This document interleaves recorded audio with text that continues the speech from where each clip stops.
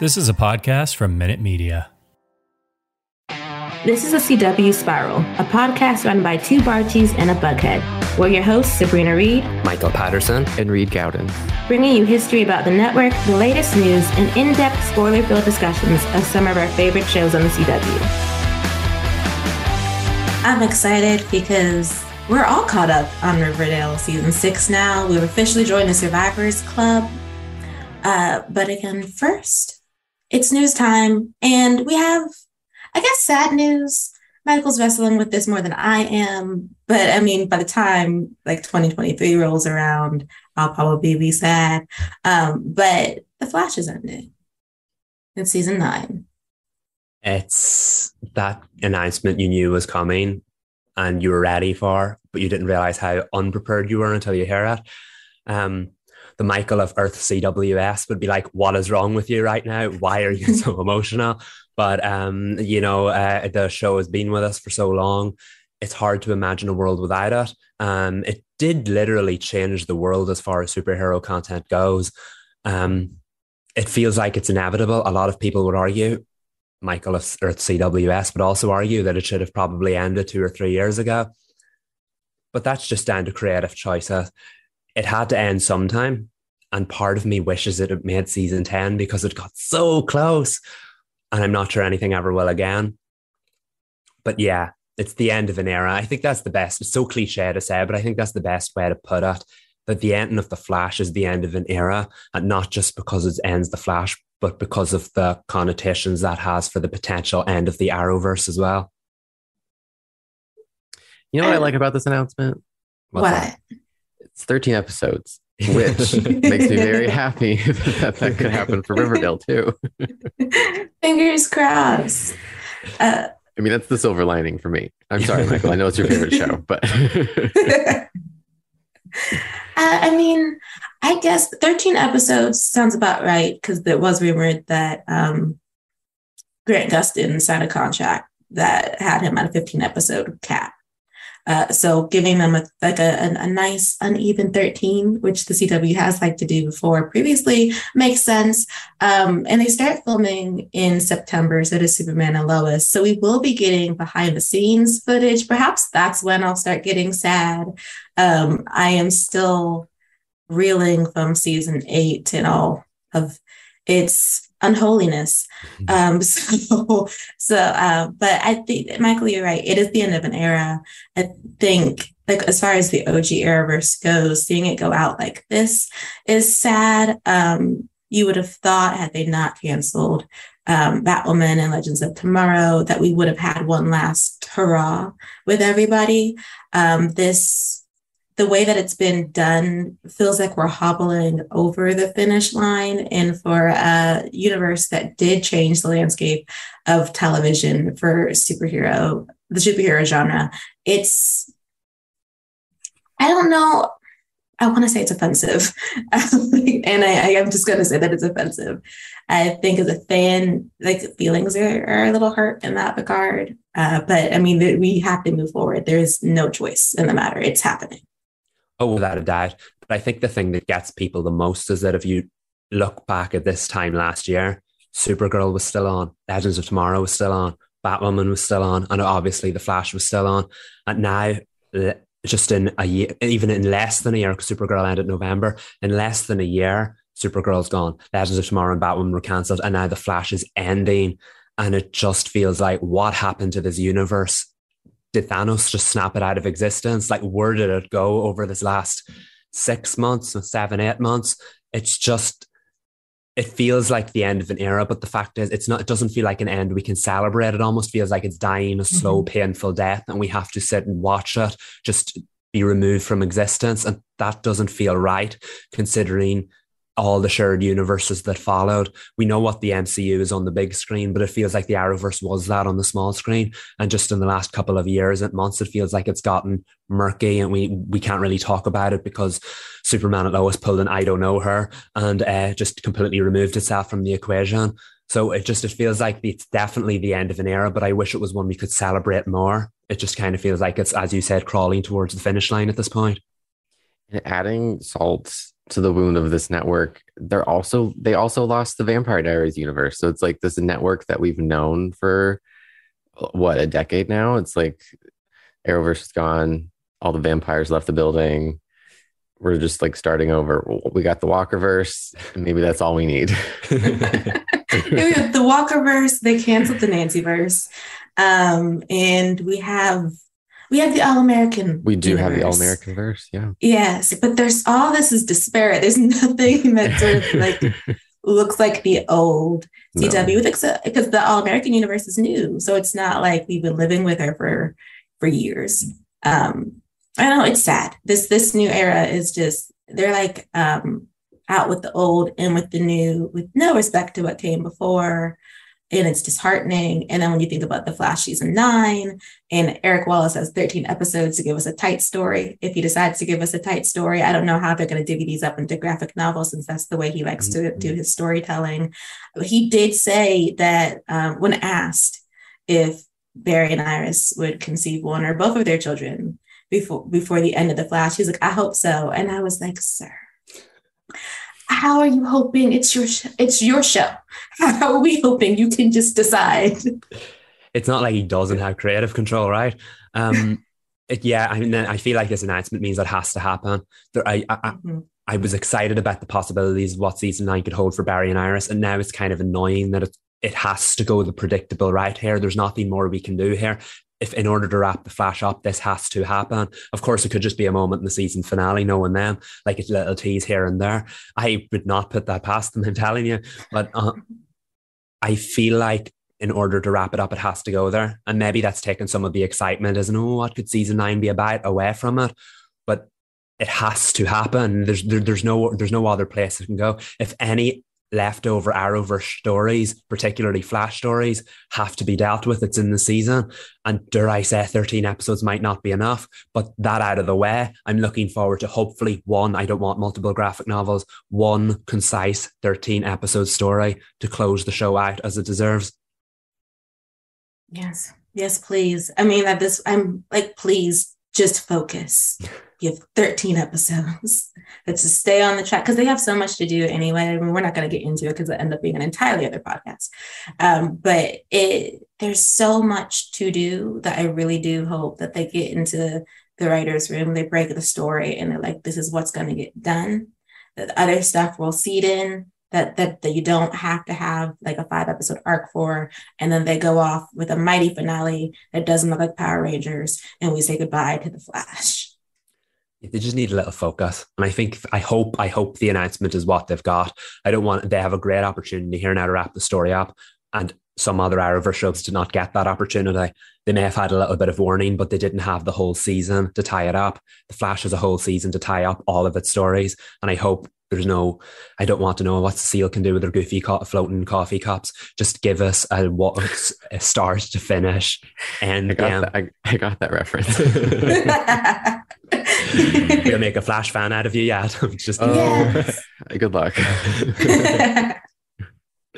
I do have one wish though for the Flash season 9 that has nothing to do with any of the storylines we really want, and that is, I do not want Mia Smoke to come, only because she's going to be there for like your story. If we only have 13 episodes, we give her a movie. I don't know what Kat is up to, but let her finish somewhere else, because the Flash doesn't have the range to do it right now. They have 13 episodes. I know. I've seen someone had a brilliant idea, and it's unfortunate they don't have enough episodes. Someone online suggested that they do another 5-episode event, and each one of those episodes is with a particular Arrowverse character or group of characters from a story that never got wrapped up. So do one episode with the Legends, do one episode with Green Arrow and the Canaries, do one episode with Black Lightning or Painkiller or the Wonder Girls, one that never went ahead, to try and wrap up all the loose ends left over, because this is their last chance to do it. And it's a great idea in theory, but we don't have 22 episodes to play with here. The Flash needs to tie up its story, and it only has 13 episodes to do it.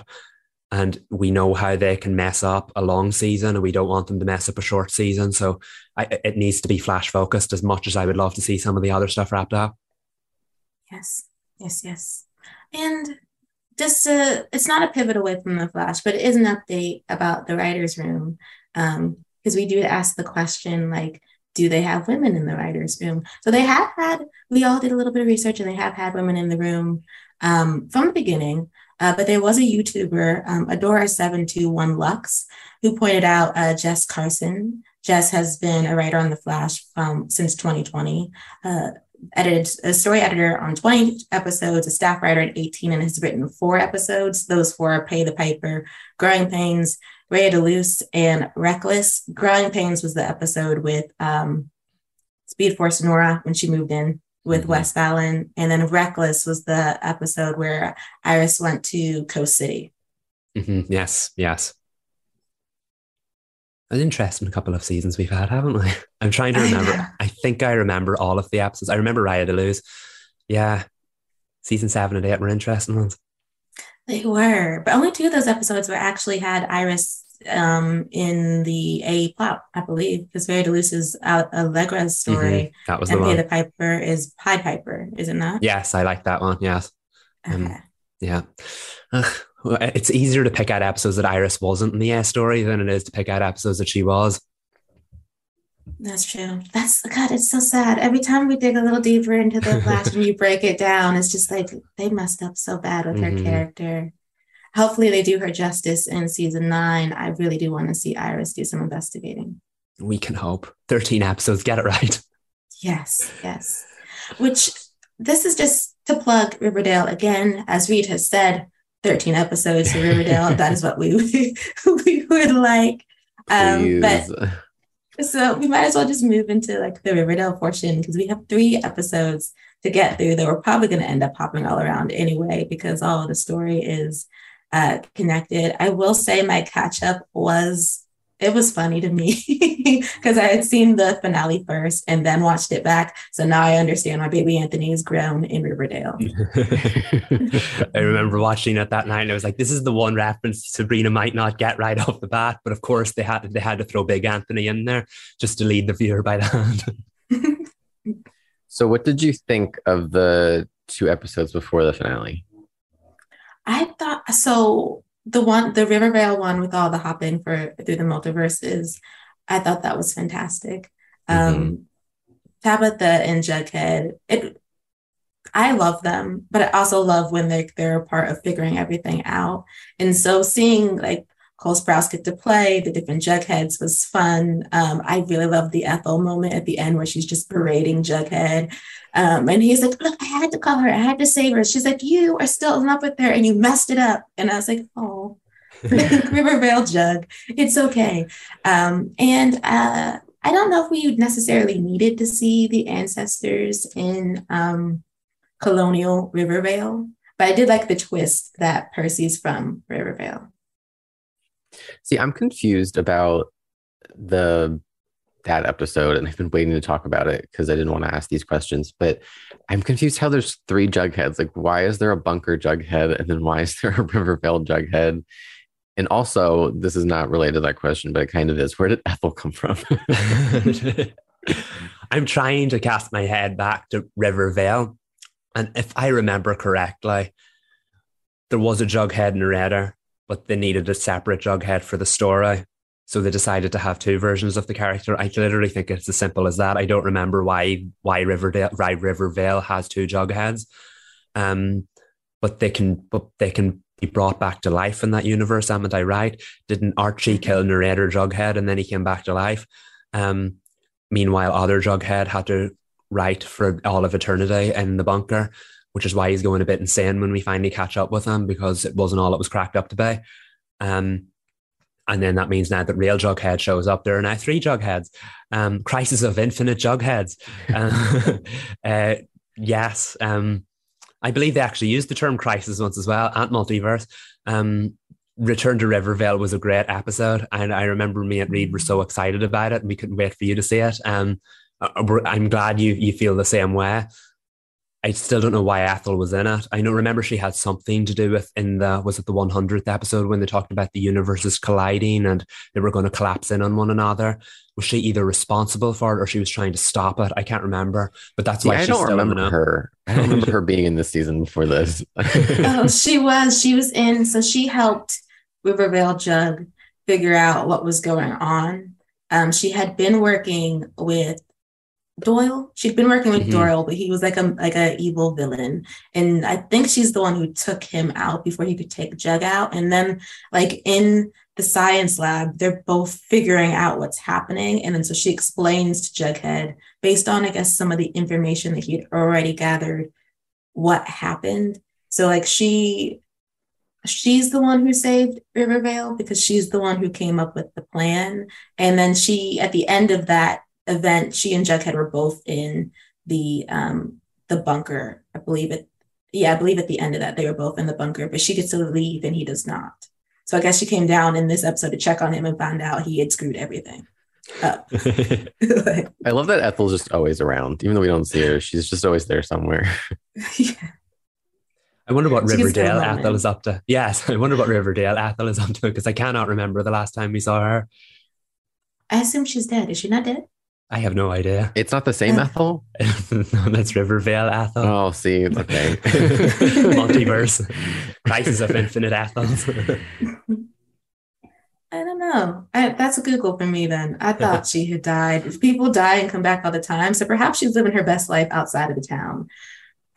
Which reminds me, I don't think this line was in the Riverdale episode, but in fact I think it's in the finale. But when Veronica's sitting on the couch and she goes, "I should have never moved here my sophomore year." I was like, "Girl, you grown. You came back to town." I know. I was like, you chose to return to this place. No. It threw me. I was like, you have not been here the entire, like you left, you went to New York City and like I'm with her. I agree. I'm like, that's true, but also that's not the truth, Ellen. They forgot about the 5 years in between, didn't they? I guess so. That or we just want to really make her entrenched in the town of Riverdale. I mean, which is fine, but a better line there would have been great for me. What else in Riverdale? I don't know. I really just did like all the time hopping, and I liked the way that they the effects for Jughead's portals. I thought it was really cool. Yeah, that to me felt like it came out of nowhere, and yet I totally went with it the whole way. The fact that Jughead can go from reading people's minds to opening portals to alternate dimensions, it's a bit of a hop, but like again with Riverdale, you don't need much. Yeah, it was nice. It was cool to be able to see him do that. And I feel like that they kind of went a long way to, obviously Archie was the physical threat to Percival. Jughead was actually their secret weapon because he had all the like mental powers he could wield against Percival. And the fact that he didn't know about that one ultimately came back to bite him. So yeah, it was nice. It was nice to see Jughead get that because I feel like when the season started, he was the one who had lost his hearing and everyone got superpowers and Jughead got injured. So what was his superpower, and it ended up becoming probably the most powerful of them all. That's true. I mean, I guess we should have assumed that though, because if anyone is going to be elevated in a way, it's always Jughead on Riverdale. Not that I complain, but it is. Of course, he'd be among the most powerful, though not the most powerful out of the group. That designation belongs to Cheryl. Icon. That moment in the finale was Madeline just like killed it the whole episode. It was her episode. Mm-hmm. Oh, our Scarlet Witch. Yes. I know. I've been dying to ask Michael what he thought about her Wanda moment. I was sitting watching it, and then I was like, "Hold on a minute! A witch, all in red, rising into the sky with power coming from her hands." I was like, stop me if I've seen this one before. But no, I have to say, this isn't Marvel. I'm not expecting that level of effects. I don't expect like dark holes and crowns. But what I did love about it was that Cheryl got her moment, and I was totally on board. I feel like it was a full circle moment for Cheryl because if you go back to season 1, the Blossoms were kind of treated like these rich outcasts in that they were there in the town, but everyone like shunned them. And even her friends were always careful and cautious of what Cheryl thought. They would try to exclude her from things and keep her out of it. So I think to me, that was probably the most poignant thing about the finale was that they all needed her. They all came to Cheryl, and Cheryl was the one that ultimately saved the day. I would have liked if the finale sat with that a bit more because Cheryl was going all Scarlet Witch with like 2 minutes left. So there was no time for aftermath. But what a moment that was. I know people are dragging it online because they're like, CW does Marvel, and obviously the effects don't compare. But seeing Cheryl get to have her Scarlet Witch moment, iconic, and I'm glad it was her out of all of them. I mean, it works for me. I'm not a Marvel fan, we know this, but it was clearly a reference. Like, there's no way around that. That wasn't a reference to Wanda. Like, it had to have been. And like, I don't think it was a ripoff. I think they're just honoring that character. Like, they have their own redhead witch that's morally ambiguous. But I didn't think the effects were that bad. I mean, No. I mean, it's Riverdale. I mean, that's not what we're here for. So I thought it was good anyway. Same. I don't, why would you expect a Marvel budget on a CW show? There's really I don't think there's any reason to drag it. It was really nice. If you're going to drag anything, it was that last minute song. Not that they didn't sound nice on the track, especially Lily. Lily always kills it when they give her something. But that last song, it came out of nowhere for me. I was like, oh, we went musical. Okay, one last song. I was like, for the do road. we have time for this? I kept checking the time. I was like, what's happening? And I wasn't on board with it until it got to Cheryl, and Madeline just like brought it home with her performance and like the tears in her eyes and everything. I was like, okay, now I'm in it. Because before I was like, this doesn't, why are we doing this? Yeah. And I meant to look up what the song was and I didn't. So apologies to everybody, but it was a really weird decision. That's the thing with Riverdale. When they started doing musical episodes, everyone's like, why does it need to do this? Because it had so many musical performances before. But if you look back to the show's more grand years, it was always Archie with a guitar in front of a microphone, or he was rehearsing in one of the schoolrooms, classrooms. But now that we've gone past the musical era and we've had our musical episodes, they're doing musical scenes in non-musical episodes, and that kind of stuck out for me. I was like, whoa, if they had them on stage in front of a microphone, totally would have bought it. But it was a very bizarre moment, especially when there was only like 5-6 minutes left of the episode. And Betty and Archie were in bed. It was so awkward when they got to Betty and Archie. And I was like, oh, okay. Everyone else is having these nice, sweet, like family moments. I mean, no shade. Do what you need to do. But like the world is ending in 4 seconds. It was funny. Like, I was like, oh, okay. And then like the fact that like Betty has to sit there and then sing to Archie it was a really long time. I know. He was just sitting there like stroking her hair and like relaxing. I was like, does KJ have any lines in the song? And then it came, but he's like 2 lines and it's just Lily again. No, he harmonized one singular time. And I was like, oh, well, I wonder if that was awkward for KJ and Lily. How many takes did we have to do? Because she's literally just laying on him, like serenading him, as everyone, like you said, Reed, has nice family moments and are fully clothed. They're gonna just gather around the table. Yeah, I mean, it works. It was just like, oh, okay, so that's what they're up to now. Yeah. But speaking of Archie, of course, there's the Archie engagement, which I screamed about. I believe in like one of our chats, I was like, I don't think Betty's going to say yes. I don't think she's in a place to say yes, but I hope that she proposes to him. And then I got it all in one episode. You did. Yeah. I mean, technically we weren't wrong. I had a feeling when they did the proposal scene and showed it in the trailer that it was going to be a no, but it was a pleasant surprise that they turned it around and then had it be a yes before the end of the episode. And regardless of whether you're Barchi, Bughead, whatever, I do really like the fact that they turned it into a story about what Betty wanted. And I'm so tired of Betty and her darkness. So it was really refreshing that by the end of the season, they had Betty choose the light. And if that's Archie for her, I'm on board with that. That's a character moment for me. But no, there's a character moment in general. It was just, it signified a lot of growth. And I'm not sure we had an awful lot of moments in the season leading up to that because poor Betty was haunted by her darkness right from the get-go. But it paid off in the end. It was nice to see that. And it was nice that Archie is that light for her in that like endless darkness that Riverdale provides her. Also nice to see Drake again, even if it wasn't how we were hoping. But all in all, it paid off. Okay, 2 things. First, I also think that the whole engagement thing is a good character development moment for Archie because he always acts on impulse. He's like, okay, the world is ending. I want to marry this girl right this second. And she's like, pump the brakes. You're not going to propose to me just because you're afraid that we're all going to die. Like, that's not how this is going to work. And I think the wheel started spinning in his head. I don't know how much of it stuck because then he still got up and was like, I'm gonna make this happen. I was like, Archie, can you just like take a breath and realize what she's telling you? But I do like that he didn't have the control in that situation. He got to I don't know, learn a little bit that it doesn't always have to be like right this second, everything that I want right now. It can be like on Betty's terms, which was great. Mm-hmm. Also, Drake. Where do I begin? Like, she wants Betty to join the serial killer unit, and Betty's like, I've moved on. So I don't know why that was that an important moment for Betty to be like, I'm closing that chapter of my life and I'm not going to flirt with darkness anymore?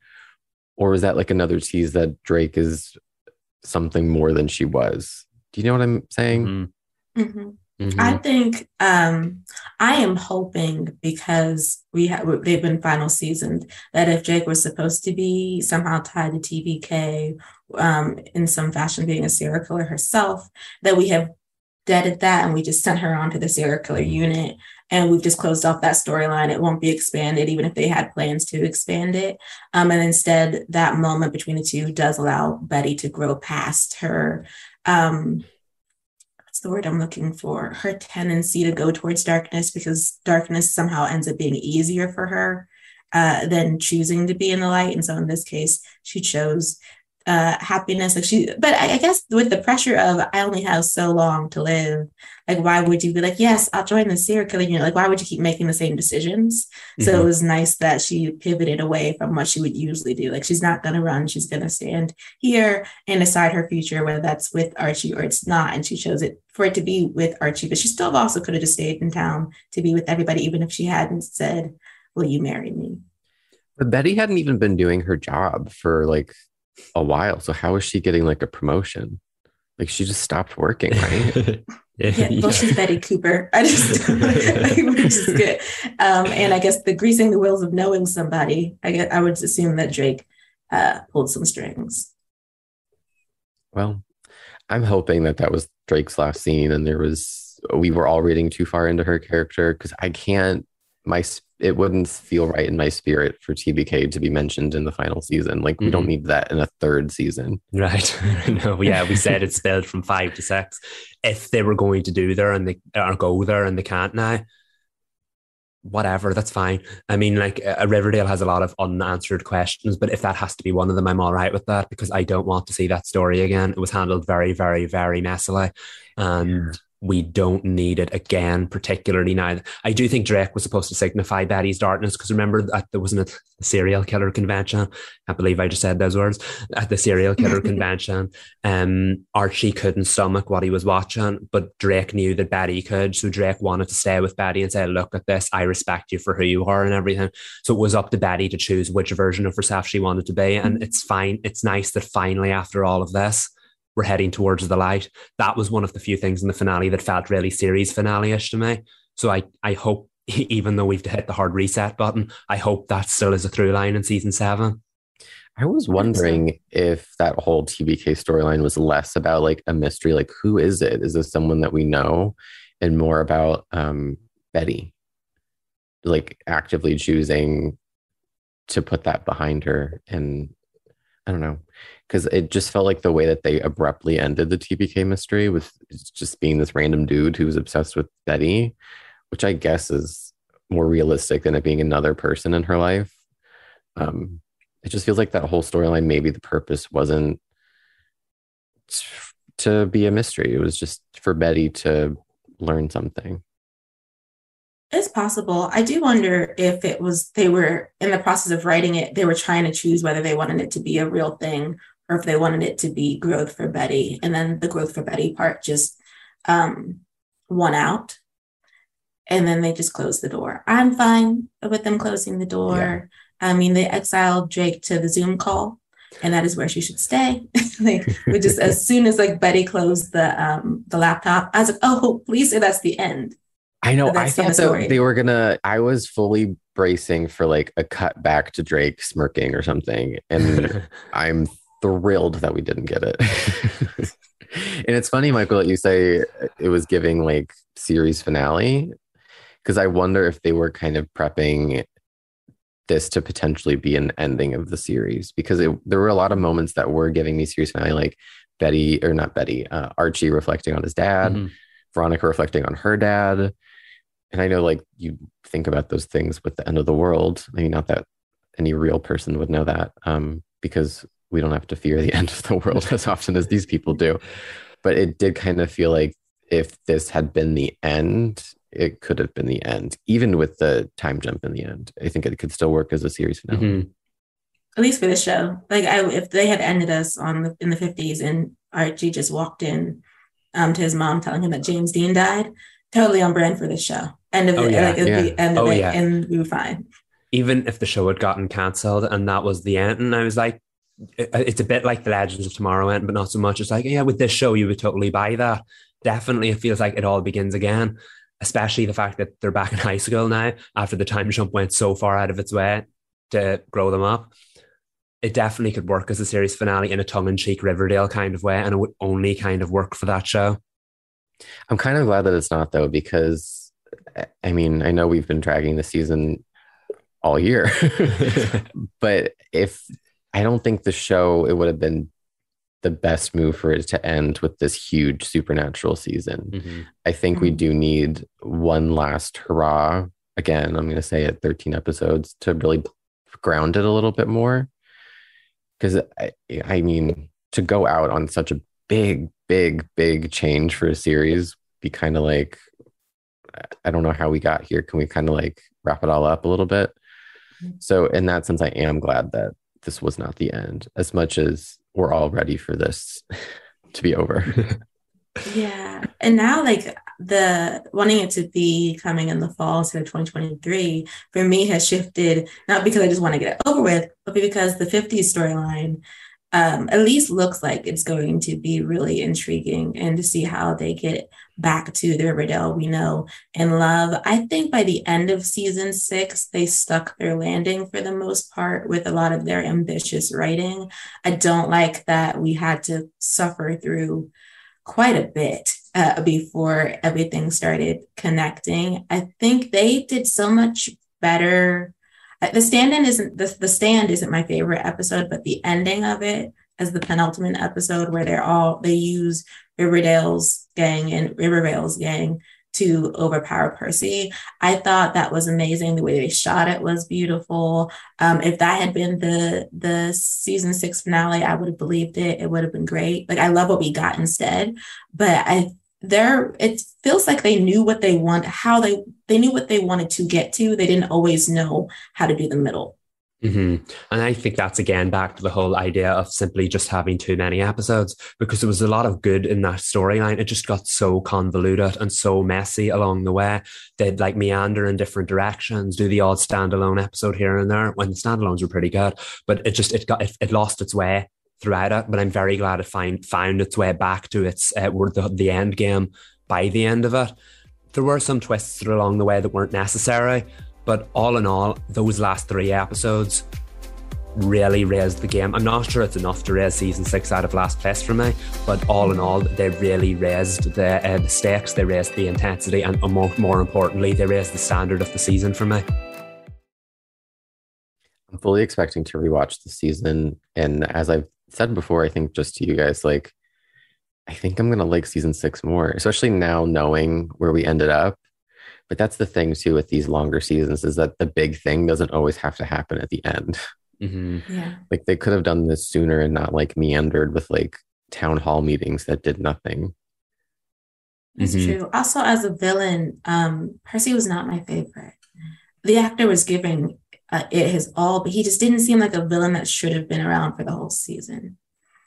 No. They felt very convoluted at times. Even his ending, which I did enjoy, him getting tossed over to Mr. Cypher, by Tabitha. But I was like, sir, if we had cut your arc down by 5 episodes, perhaps the story would have been better. Mm-hmm. You know what I hate, though? This is a trope that I cannot stand in television shows, where they're like explaining like the mystery, or like they're answering the questions. And there's at one point when Alice is doing her interview with Percival, where she asks a loaded question and he goes, "Not yet. All will be revealed in time." And I'm like, that's the line in any show that as soon as I hear it, I want to throw something against the wall. It drives me insane. Like, don't say that. Just do it. And the funny thing about that episode is we finally got the answers we needed. That made Percival a much better, well-rounded villain. But I know you and me talked about that before, Reed, in that a lot of it happened through dialogue. A lot of it happened through exposition. He spent half of the episode telling us what he did. And it was really weird because the first part of that episode had those really unusual flashbacks. And again, you can say on one hand that they weren't necessary because we literally had one scene and then there was no more. So it's like they wanted to have their cake and eat it almost. They opened with a flashback and then wasted the rest of the episode telling us what happened instead of giving us more visuals. Of course, we did get to see some of them, but it just felt like an awful lot was through dialogue. And like, why did we have to wait to the third last episode for this? Why couldn't we have had some more backstory? Because they've teased Percival being this immortal creature long ago, wasn't it? In that episode where Tabitha could time travel, she found out an awful lot about him and how the Holy Grail was supposed to be that like talisman in Riverdale. And like, a lot of that stuff came up earlier and then was dropped. So for it to come so late in the game kind of did a disservice to it because it was a really good story. It just took an awful long time getting it out. We could have seen more things from his point of view. Like he was in most of the episodes. Like we could have spent a little bit more time with him learning about his backstory instead of him just being mysterious and everyone being like, we don't know what he wants. And then we find out 3 episodes to the end of the season. I don't know. I guess you learn as you go on these kinds of shows. And I wish we would have known his motivations sooner. But yeah. I feel the same, especially because the motivation seems to, some of the plot would shift to fit what they needed to do next. So like, I feel like we waited so long to hear about his story because we needed the twist that he's actually from Riverdale. But you could have seeded his story before us finding out that he's from Riverdale well throughout the season, since we already knew he was old.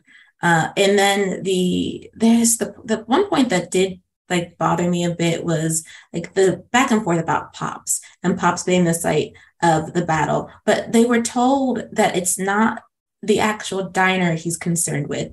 It's the land. So why did you need to, like, why did they have to have that whole sequence where they put Pops back together? If it's the land, it doesn't matter if all the seats are in the diner. Right. Yeah. I didn't really get that either because it felt like they pivoted and flipped back and forth over that. They said how Pops would stop him from building his train because of the ghosts that were in Pops. And then it wasn't Pops all along. It was the land he needed. Like, so where did the ghosts come in? What was the point in that story? It definitely felt like they flipped back and forth over that. See, when they were explaining all this, I was like, oh, okay, I'm with you. And now that we're talking about it, I'm like, maybe I wasn't as... maybe it didn't make as much sense as I thought. I think they just were trying different ways to get to their end game. And then they would cut off lines that didn't work. So the ghosts even appear in the stand as well, but they do nothing but stand there. Mm-hmm. And then we don't return to them. we have no last moments with these ghosts by the end of season 6. I'm pretty sure they're just there when Jughead's having his great last stand. And then we don't see them. They're gone.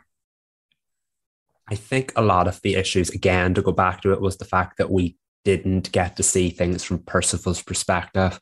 So the only time they could actually use their villain, it was for we're going to beat Percival. Cut to Percival. I know what they're planning. Insert evil laugh here. And literally, it was the same rinse and repeat over and over again. Percival came across like a very cartoon villain. And I love cartoons. I don't mean that in that sense. He came across like a very one-dimensional villain, even though he had that wealth of backstory under him. So I feel the fact that they left it right to the end to tell us that hindered the season a great deal, because when there were stories about how the ghosts were going to stop his train, why was he building the train? You never really understood why he was doing it until the third last episode. And even now, knowing, I'm sure watching it back, maybe you'll be able to put the pieces together. This show was written for television on a weekly basis. So if the first watch of it doesn't make sense, if the first watch of it reduces your villain to a cardboard cutout, mission failed, if you know what I mean. Mm-hmm.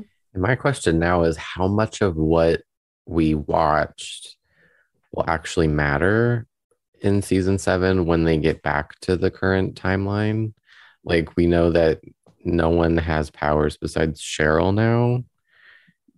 Did hers go away when she defeated the comet? Like, what's going to happen once they all kind of snap out of their 50s days? Mm-hmm. That's my question going into the final season. It's it's interesting that only Jughead knows what happened. I mean, of course, only Jughead knows what happened. I mean, that he's always our through line into the next part. But I do wonder how they're going to shape the story around him trying to get everybody to realize what's going on, unless he doesn't want to. I assume he's going to focus on Tabitha, one, because he's in love with her, but two, because she was cryokinetic.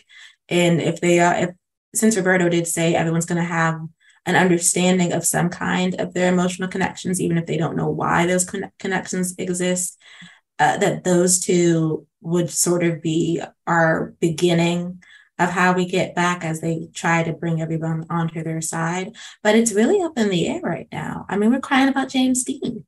So I wonder if we're going to get like a moment, like once the couple start to get back together, like if we're going to get like, if Betty and Archie kiss, and when they kiss, they're going to get like a flash of a memory of like the present. And they're gonna be like, well, what was that?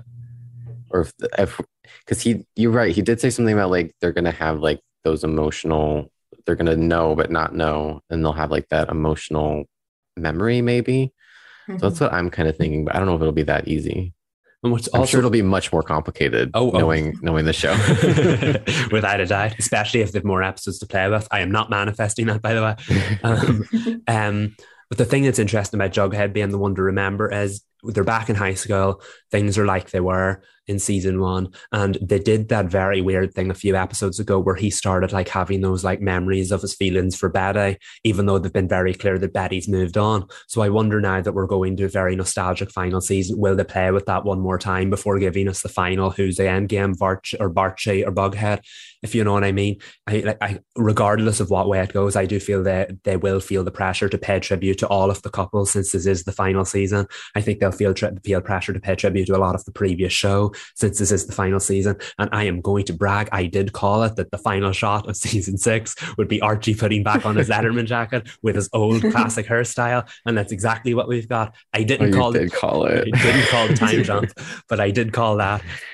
This show is all about nostalgia, and it has one last chance to dive deep into that pool of nostalgia more so than it ever has, and I think that will be beautiful. I just hope it pays tribute to all of the show that came before, and by all of the show that came before I mostly mean season 1, because this is a chance to end how it started, and I would really like to see something more in the vein of season 1 as we go on. Wait, I have a question, because one of the things that I really want to know is why Betty was crying when Archie looked across and saw her in her window. But did she had her ponytail, right? Yeah, she did. I think, yeah. So we got one season of Bob Betty. Yeah. Oh, Lily, I'm sorry. The headaches are back. Unless it's a wig. Unless they go with the wig, right? Oh, no. I'm hoping it's just like a ponytail and they put extensions in the back. Yeah, it makes sense. I do think there'll be a lot of old looks. I know that interview that Roberto talked about how Cole Sprouse said he'd never wear the beanie again, but he's absolutely down to wear the crown. So we're definitely going to get classic comic Jughead. But I am excited to see what some of the other characters look like, because Riverdale's leaned into the whole throwback nostalgia comic looks before. They did it in the 100th episode recently. So will they just go for the predictable looks, or will characters look totally different? I'm also really excited about the fact that we may have Molly Ringwald more often. I hope she's a regular for the final season. I really do. Yeah, me too. I was so excited when she just like randomly popped up, and I was like, oh, Molly, please stick around. I would love that. I think Archie needs that. Archie, yeah, he needs to have a parent. And that's another thing we were talking about. I don't want to get too deep into it because it could be a headache, but what the parameters and the rules are now that they're back in time, like they made that comment about before Jason's death, is that just like a literal, like on the timeline they're back to before Jason was dead, or is he going to be alive? Because then that brings up a lot of questions about which characters could be in this weird 50s time rewind. I think he's going to be alive. And I say that because if they're going to do a throwback to the comics, then you need to have Jason Blossom with Sarah Blossom in a very sort of cute twinsy thing that they do down the hallway. Like, that doesn't mean he'll stay alive. Like, I assume that the 50s timeline is going to get darker and darker the more they start becoming aware of the fact that this isn't their correct timeline. But we'll start very sweet and innocent. To answer your question about what Betty's crying about, I think that's a giant poster of James Dean on her wall. So I believe she's crying over James Dean. And that's what Alice is. Oh, I thought okay. Alice was like Coming giving for him. Archie a dirty look, but He maybe it's did. just- I mean, she did, but yeah. maybe it's just like, stop looking at my daughter's room. Yeah. I don't know. You can never predict what Alice is feeling. So No, I hope Alice gets a good final season because her, Kevin, and there's one or two other characters I'm missing, but they always get like lumped into whatever the narrative dictates. So I hope now that we have like 13 episodes to work with, at least we get a solid story for them as well. And with it being set in the 50s, a lot of things in Riverdale's current status quo aren't as acceptable as they are in Riverdale's current status quo. So I think the time difference will definitely come into play, particularly with characters like Kevin and Cheryl. And on the Cheryl note, do we know she still has her superpowers? Are the people she resurrected, are they still alive? You know what I mean? Is if Jason's there, is it resurrected Jason who she burned alive last week, or is it actual Jason? You know what I mean? So many layers. I have a feeling they're not going to care about our questions, and they're just going to do whatever they want. Continuity, whatever. Roberto did say that it'll have continuity, and we'll see what that even means. I'm assuming, so I'm just going to get into a ship conversation. I'm assuming that all the three big ships that were in the finale with Betty and Archie getting engaged, Tabitha and Jughead spending their entire life together in Pops, which, by the way, beautiful sequence. Oh my like, It was cute. It was really absolutely cute. gorgeous. And then the road back to Choni was built between they felt what their ancestors were doing that night. They're like, I don't remember things. Like, you clearly remember something that happened. Right. And then, of course, the flashes back to Tony when Cheryl was stopping the comet. So we're going back there. Roberta did say that he talked a lot about Choni and a lot about Moose and Kevin because they are going to navigate actual 50s issues for the LGBTQ characters. And he didn't bring up race, but I'm assuming it's going to be there because you have, is it 2 interracial relationships? Yes, if you count Choni. If they're doing the road back to Choni, then yes. I don't know where that places things, though. Not that the show cares that much about things in Tony because it's not that well built, and they keep having her be Cheryl's soulmate. So I assume somewhere in the 50s timeline, we'll deal with the Fangs issue. Perhaps he'll still be baby Anthony's father, and then we'll circle back to Choni. The bughead of it all, though, I do need my Barchies to brace. Not necessarily for an endgame, but because besides the comics, when Percival's going into Jughead's mindscape, there's a giant picture of Betty, high school Betty, right on the wall. You can see Tabitha on the left side, but she's kind of blurry, but you can see Betty. She's in full focus. So I was like, oh no, they did this twice, which means it's definitely coming back in the high school era. That might be Jughead learning to move forward, but they also had Tabitha standing there when Ethel was berating Riverdale Jughead for calling Betty because he's still in love with Betty, and Tabitha and Jughead didn't talk about it. And I was like, that's strike number 3. We're going back in the final season. They're doing it. I could see some tug of war, definitely. Yes, but it has to be Barchi, right? Because they're like engaged. And wasn't it always in like when he was imagining his life? Wasn't it always Betty? Didn't he have like a memory of his wedding or something, or like he saw his wedding? Was it Betty? That was Veronica. Oh, that's why the Barchies were upset about his line in the Riverdale event where he said, "My dad would be so happy to know that I'm marrying you, Betty." And they were like, your dad was in the dream with you when you were marrying Veronica, but now all of a sudden it was Betty. And I was like, that was season 1 though. And they like to move away from things, but I think we're in some capacity going back to Bughead, even if it's just a little bit, or if it's just Jughead dealing with his own feelings. It's really funny that you should say that, because remember my comment way back when we were all much younger, and when I said that Barchi happened in the 3rd quarter, and usually when that happens, there's a switch or there's a pivot back in the 4th quarter, and now we can confirm that this is the 4th quarter of Riverdale. We're about to head into the final chapter. So yes, I do agree that before the story ends, we will see Bughead tied up once and for all, whether that means endgame or whether that just means a moment of weakness. But then when the Jabitha moment happened in the finale, I was like, there's no way they can move away from this, right?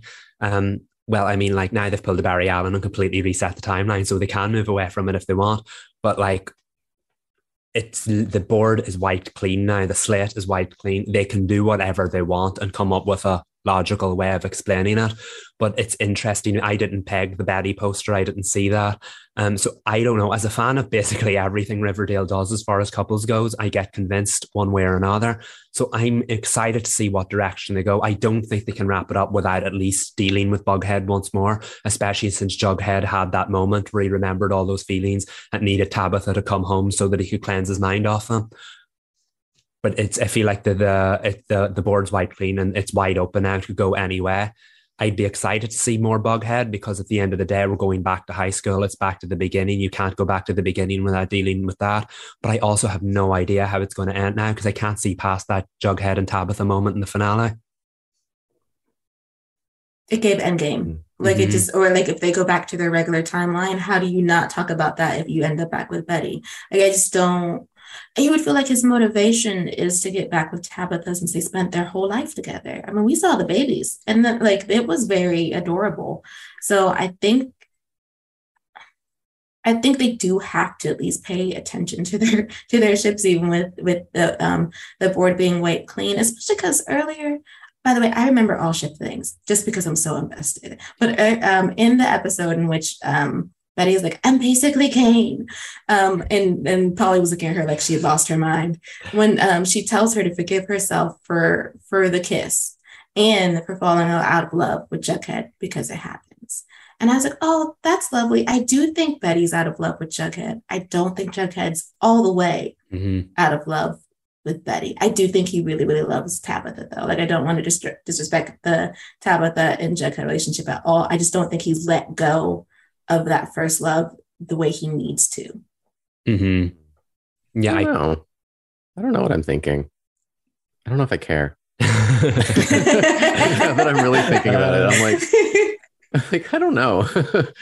Do I need to see them get closure? I mean, maybe, but I'm like, it feels like everyone's moved on except for Veronica a little bit, which is like curious to me because it's like it came out of nowhere. Yeah, and it would be so much easier to follow. I agree with everything Sabrina said, but I feel like we had to talk about it before we reached that point. This show does not make it easy to follow storylines because of the way it consistently pockets characters off in different groups when it's done with them. So like Veronica can go for 10 weeks without thinking about Archie, and then suddenly she can't think about anything but Archie because that's what the story dictates.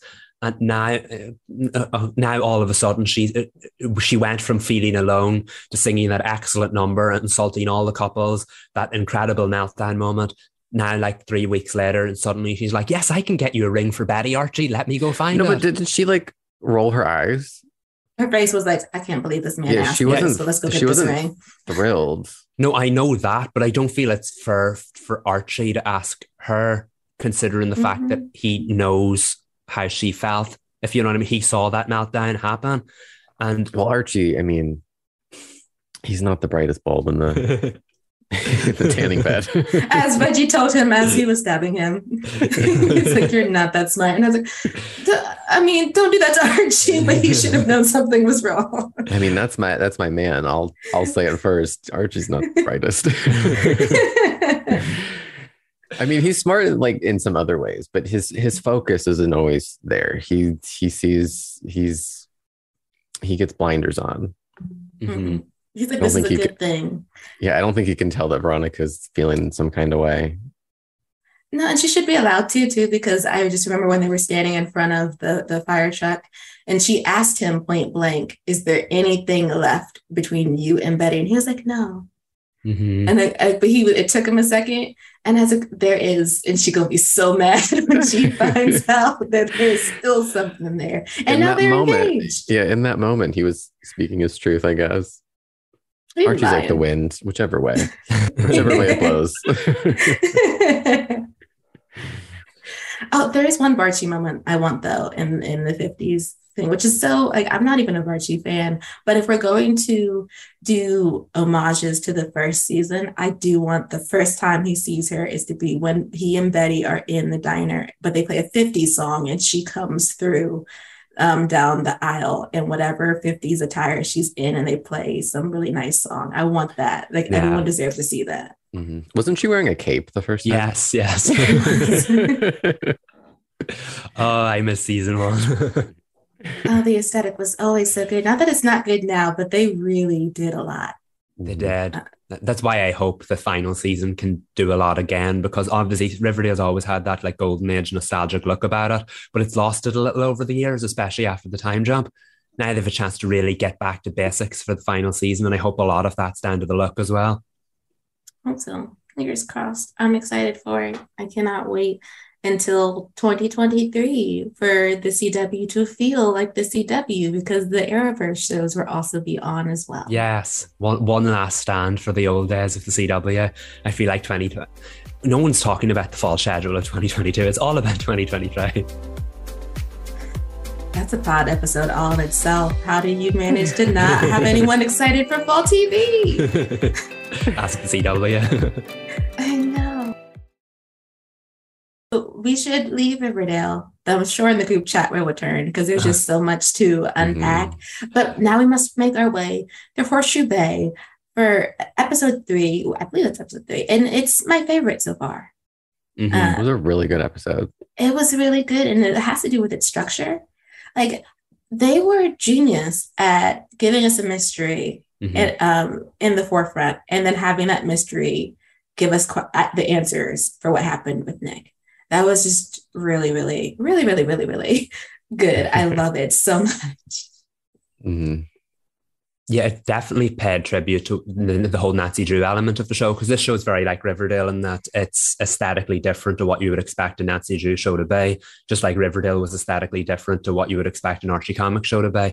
But this episode was so Nancy Drew, and that it had an incredibly complex mystery that kind of felt like it came out of nowhere. And yet it wasn't just like a saga of the week.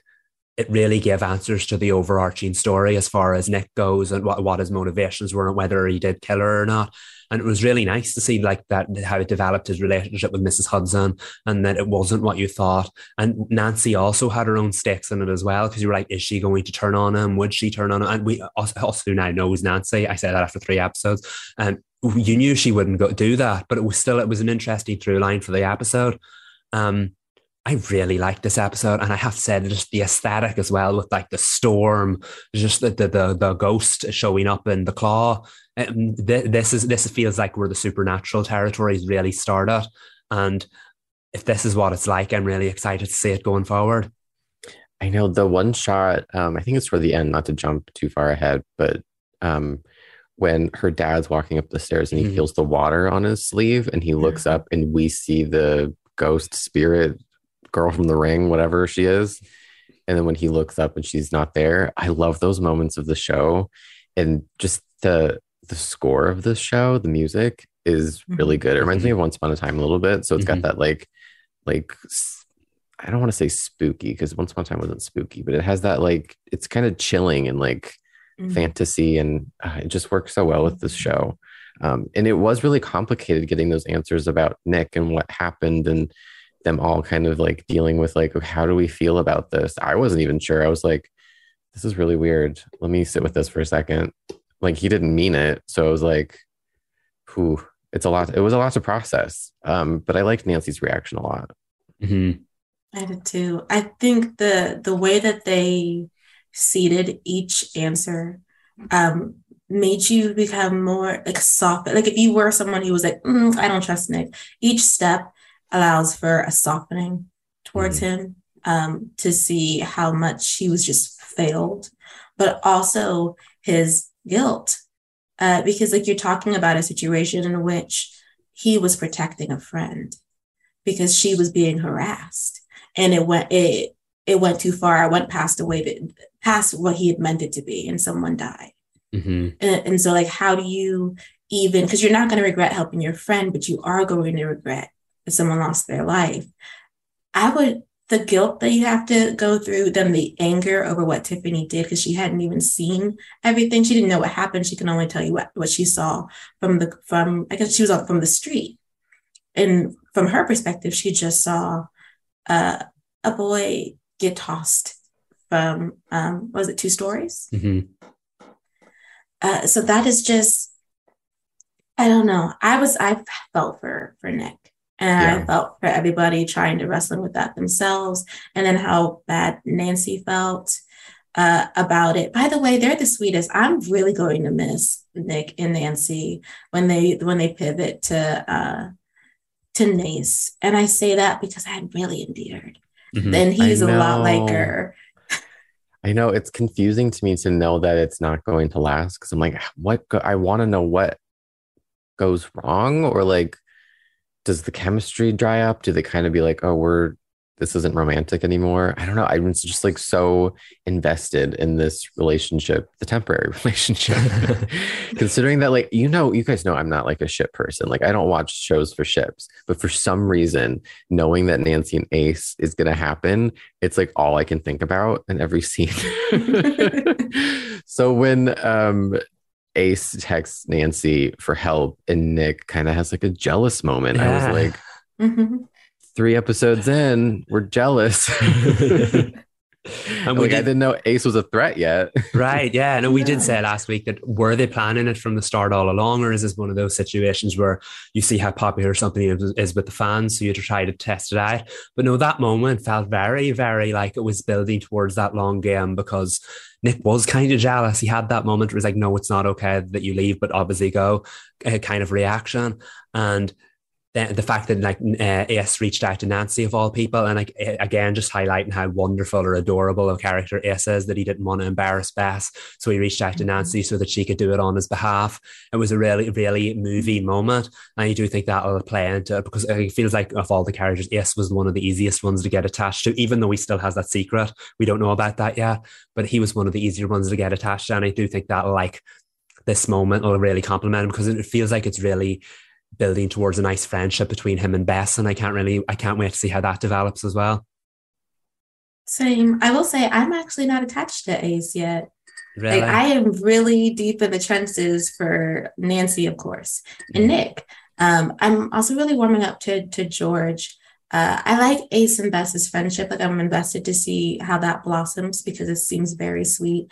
But Nick and Nancy are my favorites. And I don't know if I am coming into this with some knowledge about Nancy Drew, not necessarily, not the show, but the how Nick and Nancy actually are canon in the books and the games. And so it's I'm like, oh, but I want them. I've always liked them in the games, because you would like call Nick and he would give her some advice, or like, but I will say, I wonder if they're seeding things, because there are games where you call Nick and George is always there. And I'm like, girl, isn't that Nancy's boyfriend? Girl, why are you always there? So perhaps they were doing stuff like that. I think I might like Nace. Yeah, I think I might like Nace when it happens, but I'm gonna be a little hurt. I'm not gonna lie.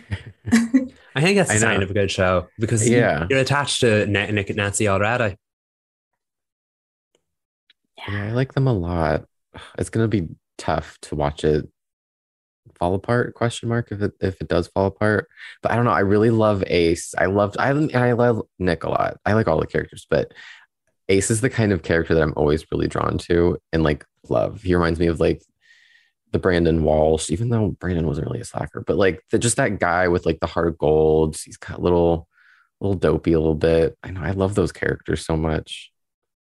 And he's got a secret that we still have to unveil too. I wonder how that's going to go down with the crew, and why he's working with, I actually don't know the rank of that police officer that just does not care for Nancy. But he, like, those two are paired for some reason. I'm like, Ace, what happened? Because I know he got something on you. Mm-hmm. So what did you do? What was done to you? Who are you covering for somebody? Like, that's the Ace mystery that I'm interested in. I wonder if Nancy will be the one to help him out of that, because since she has such like a connection to that police officer as well, maybe it'll be up to her to help him out. I'm sure she will because she can't mind her business No, she can't. if her life depended on it. And for as good as she is at like sleuthing, how did she leave her white shoes stained with red wine in her house? She's messy. Yeah. How many tags? I was going to say that. We were 3 episodes in, and she's now 0-3 with getting caught. She let her monkey hat get left behind on the branches in the first episode when she was in Ryan's house. She was arrested at the morgue in episode 2, and now she's left her footprints behind all in the inn in episode 3. So, like, is the father going to find out she's up to something else in episode 4? Oh, She's surely. so rusty, for sure. She's I love that he like knew his child. Right. He knew it would be her. I like, in my mind, I'm like, okay, let's give Nancy the benefit of the doubt. And she was like, she probably didn't think that her dad would figure that situation out. But it's still like, if you see red wine on your shoe, put it in the wash. Well, also, why were you in white shoes in the first place, girl? It was a storm. Right. They were really cute, though. They were fun. Yeah, they were.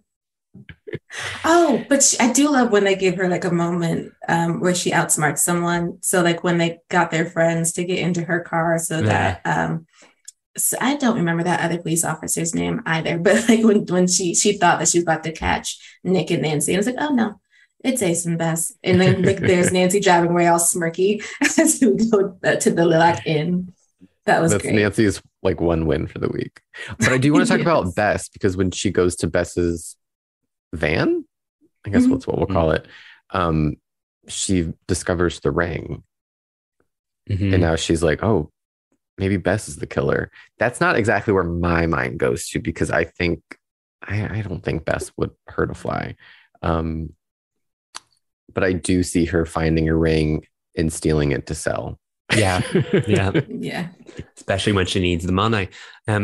Yeah, but it was again, I just love Nancy's narration and the voiceover and the whole, have I invited a murderer to stay with me? That was a great hook, because the cliffhanger itself wasn't as much of a jaw dropper considering what we know about Bess. So that was a great hook. And I think Nancy's voiceover is just wonderful. And I don't really like narration.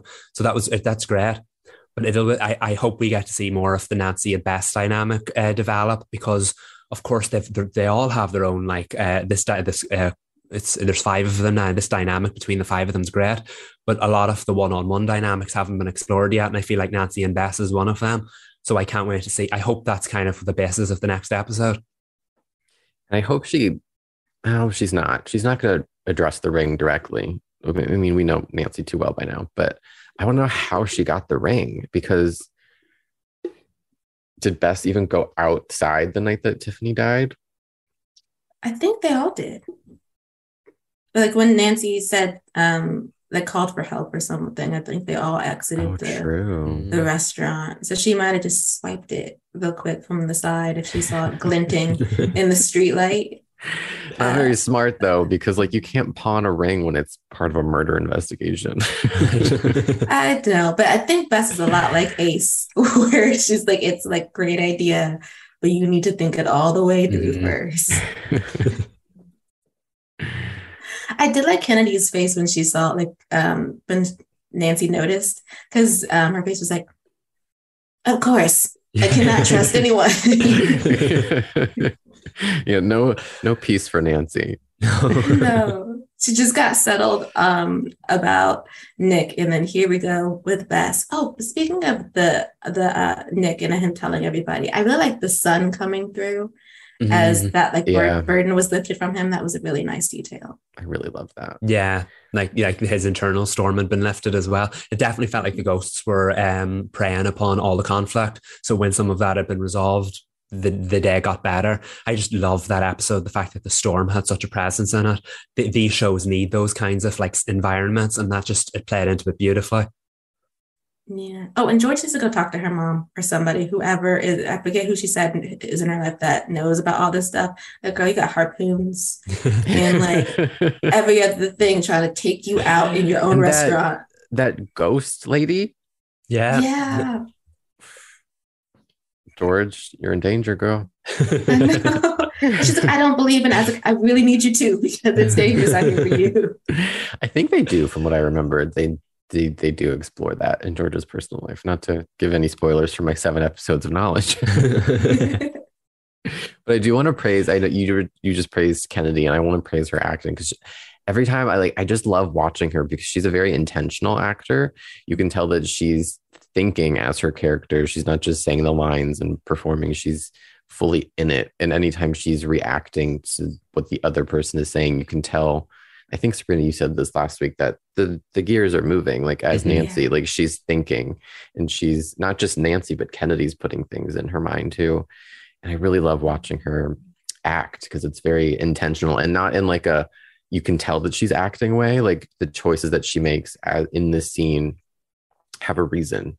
Like she gets this character, she is that character, and she can act with intention.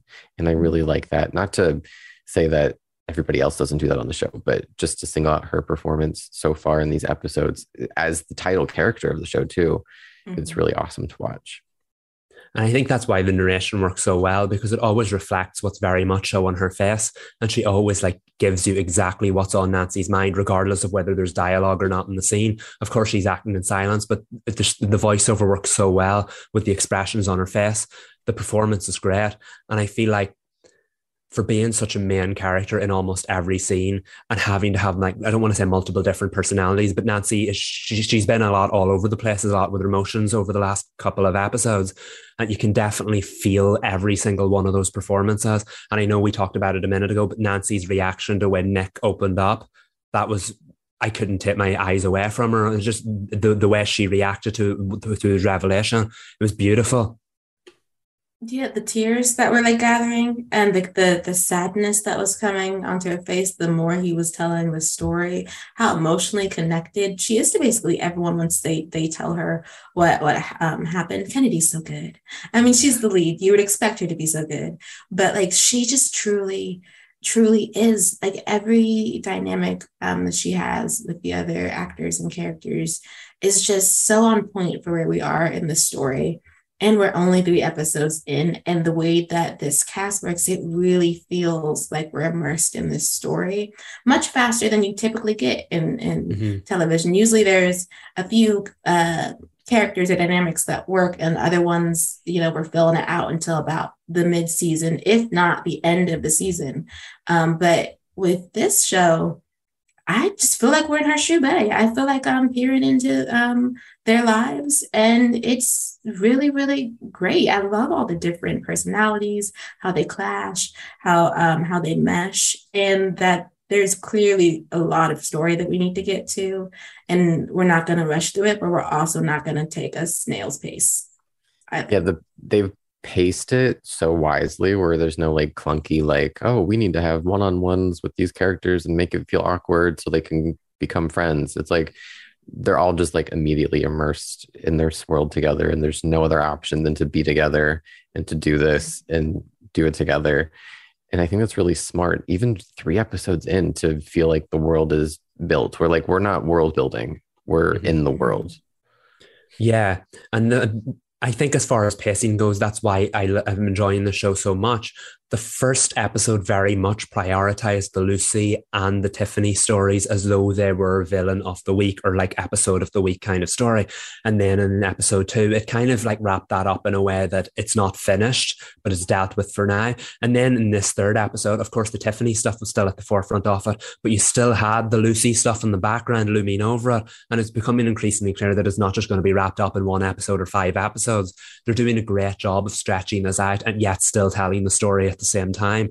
The pacing has been incredible, and I can't wait to see how it plays out, but I'm also really enjoying the journey of watching it play out. I'm not getting impatient with the way they're doing it, if that makes sense. As we wrap up the Nancy segment, I think Sabrina will appreciate this reference. A certain show that's a reboot that just premiered should maybe take a little notes from Nancy. Pretty Little Liars. Yes, I mean, not to get into like Pretty Little Liars original sin, I don't like it. Like, it just like my review says that. I think I called it YA thriller by numbers, because it's just the pacing's not great. I mean, I don't love comparing shows because every show is on their own journey, but like we're 3 episodes into both shows, and I'm like, here's an example of how you pace a show, and here's an example of where maybe we don't need to be taking our time. And they have a quartet too. Mm-hmm. Oh, is it a quintet? They're a quintet. Yeah, we still same amount of main players, better pacing on the CW one, and they have less time to tell their story. This is true. This is true. But Pretty Little Liars Original Sin is on HBO Max. If you have not watched it and you would like to see what this spinoff is, you can definitely do that and perhaps enjoy it. The internet is loving it. Me, Crystal, and Aisha at Fans at Entertainment are just like, we're here. We'll be here to the end of the season. But we're not here with Glee.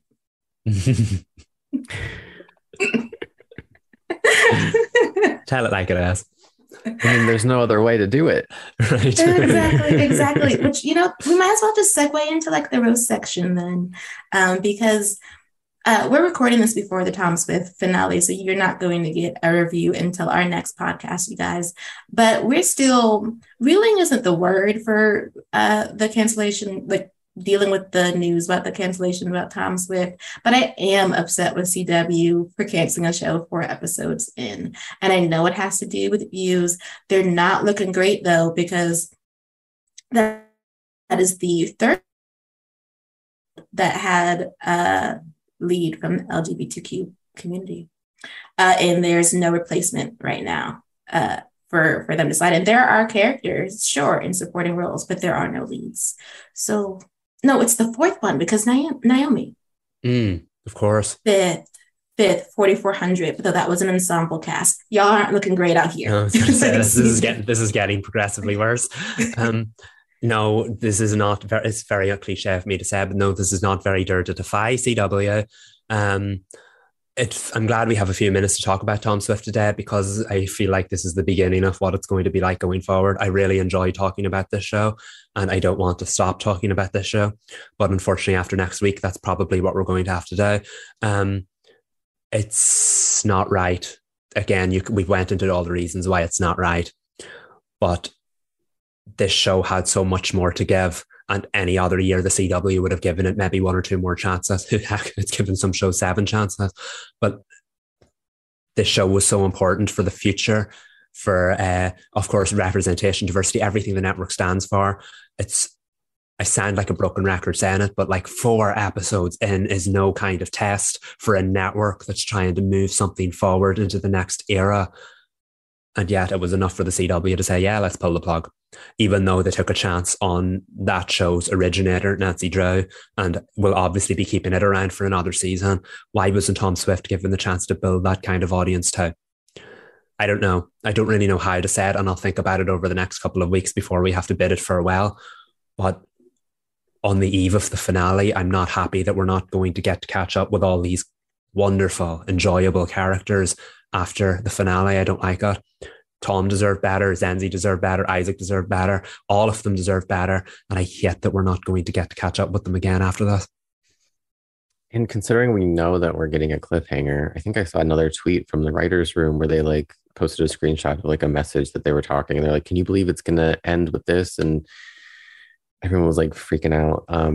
It sucks. I wish they would have given them maybe 1 or 2 or 3 more episodes to wrap it up if they knew they were going to cancel. I know that's not really traditional, and once you do that for one show, you kind of that sets a weird precedent. But it's just not an easy way to create when you're making a show and you have to prepare for a season to possibly be the only season. So I mean, I commend them for, if it's a cliffhanger that does not wrap up any of the stories, I commend them for doing that, because like, why would you assume your first season would be your only season? But it just sucks that they don't have the chance to tell the full story, even just one story. Like, they don't get to tell one story, more or less 6 seasons worth of story. But it sucks to see it go, especially so soon, and with Nancy coming.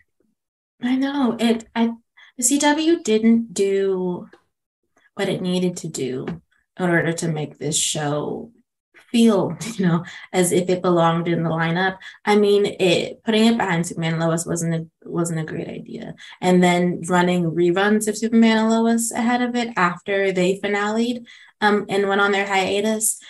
And like you had said it like what, 3 different pods now. It should have been with Dynasty, or should have been held until Nancy was coming back.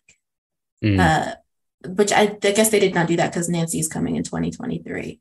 But the decision to put Tom Swift as a May 31st release, I remember that came out of nowhere. I think it was like a month ahead of when it was going to drop, and it blindsided everybody because everyone thought that it was going to be paired with its parent show because that makes the most sense.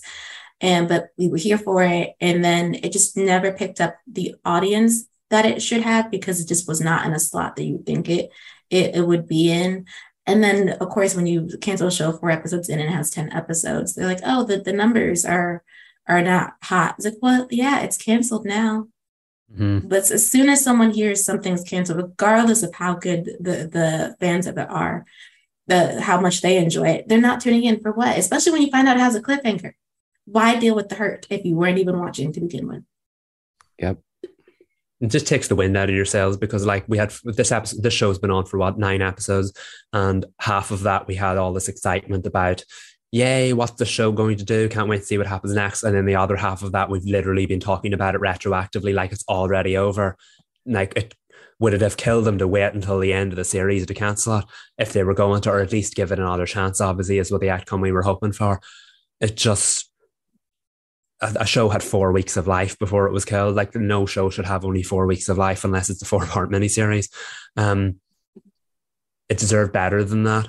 And I feel like if we have to sum up the CW in 2022 in a sentence, we could literally just say it deserved better than that about every single one of its properties. And I hate that we have to add Tom Swift to the pile. I did too. And CW is still pushing the series finale angle. So at this point, I'm going to say talks have probably broken down. I haven't heard anything like on the Twitter accounts for the Tom Swift Writers Room or for Cameron Johnson, the showrunner, on whether or not they're still shopping it. It's been quiet out here. So I'm assuming like it is really a series finale. I'm going to once again request the lookbook. He said he'd see what we could do about that. I will probably be in his mentions asking about it since we are in a series finale. And we'll just have to accept it. I don't like it. But I don't think this is a show. I don't know if I've been #save Tom Swift during the live tweets, but I think they have decided they're not going to do a thing. So yeah, I mean, if none of the other shows that were canceled by the CW got picked up, I don't know why it would happen for the last one to get canceled. Not to be pessimistic, just being a little realistic. I don't know. I still in my heart wish that they would have kept the show as like, at the very least, like an anthology event series. Like another season would be like a self-contained story, Tom Swift and the something. And then we get 10 episodes of another mystery. Like that would be a fun way to bring it back. And maybe not every single season, maybe like, I don't know, once a year, like a Netflix show or something. I have ideas, CW. I have ideas. Because we've been talking like about limited series forever. Having an anthology series shaped around Tom Swift, CW. That people actually like. Yes.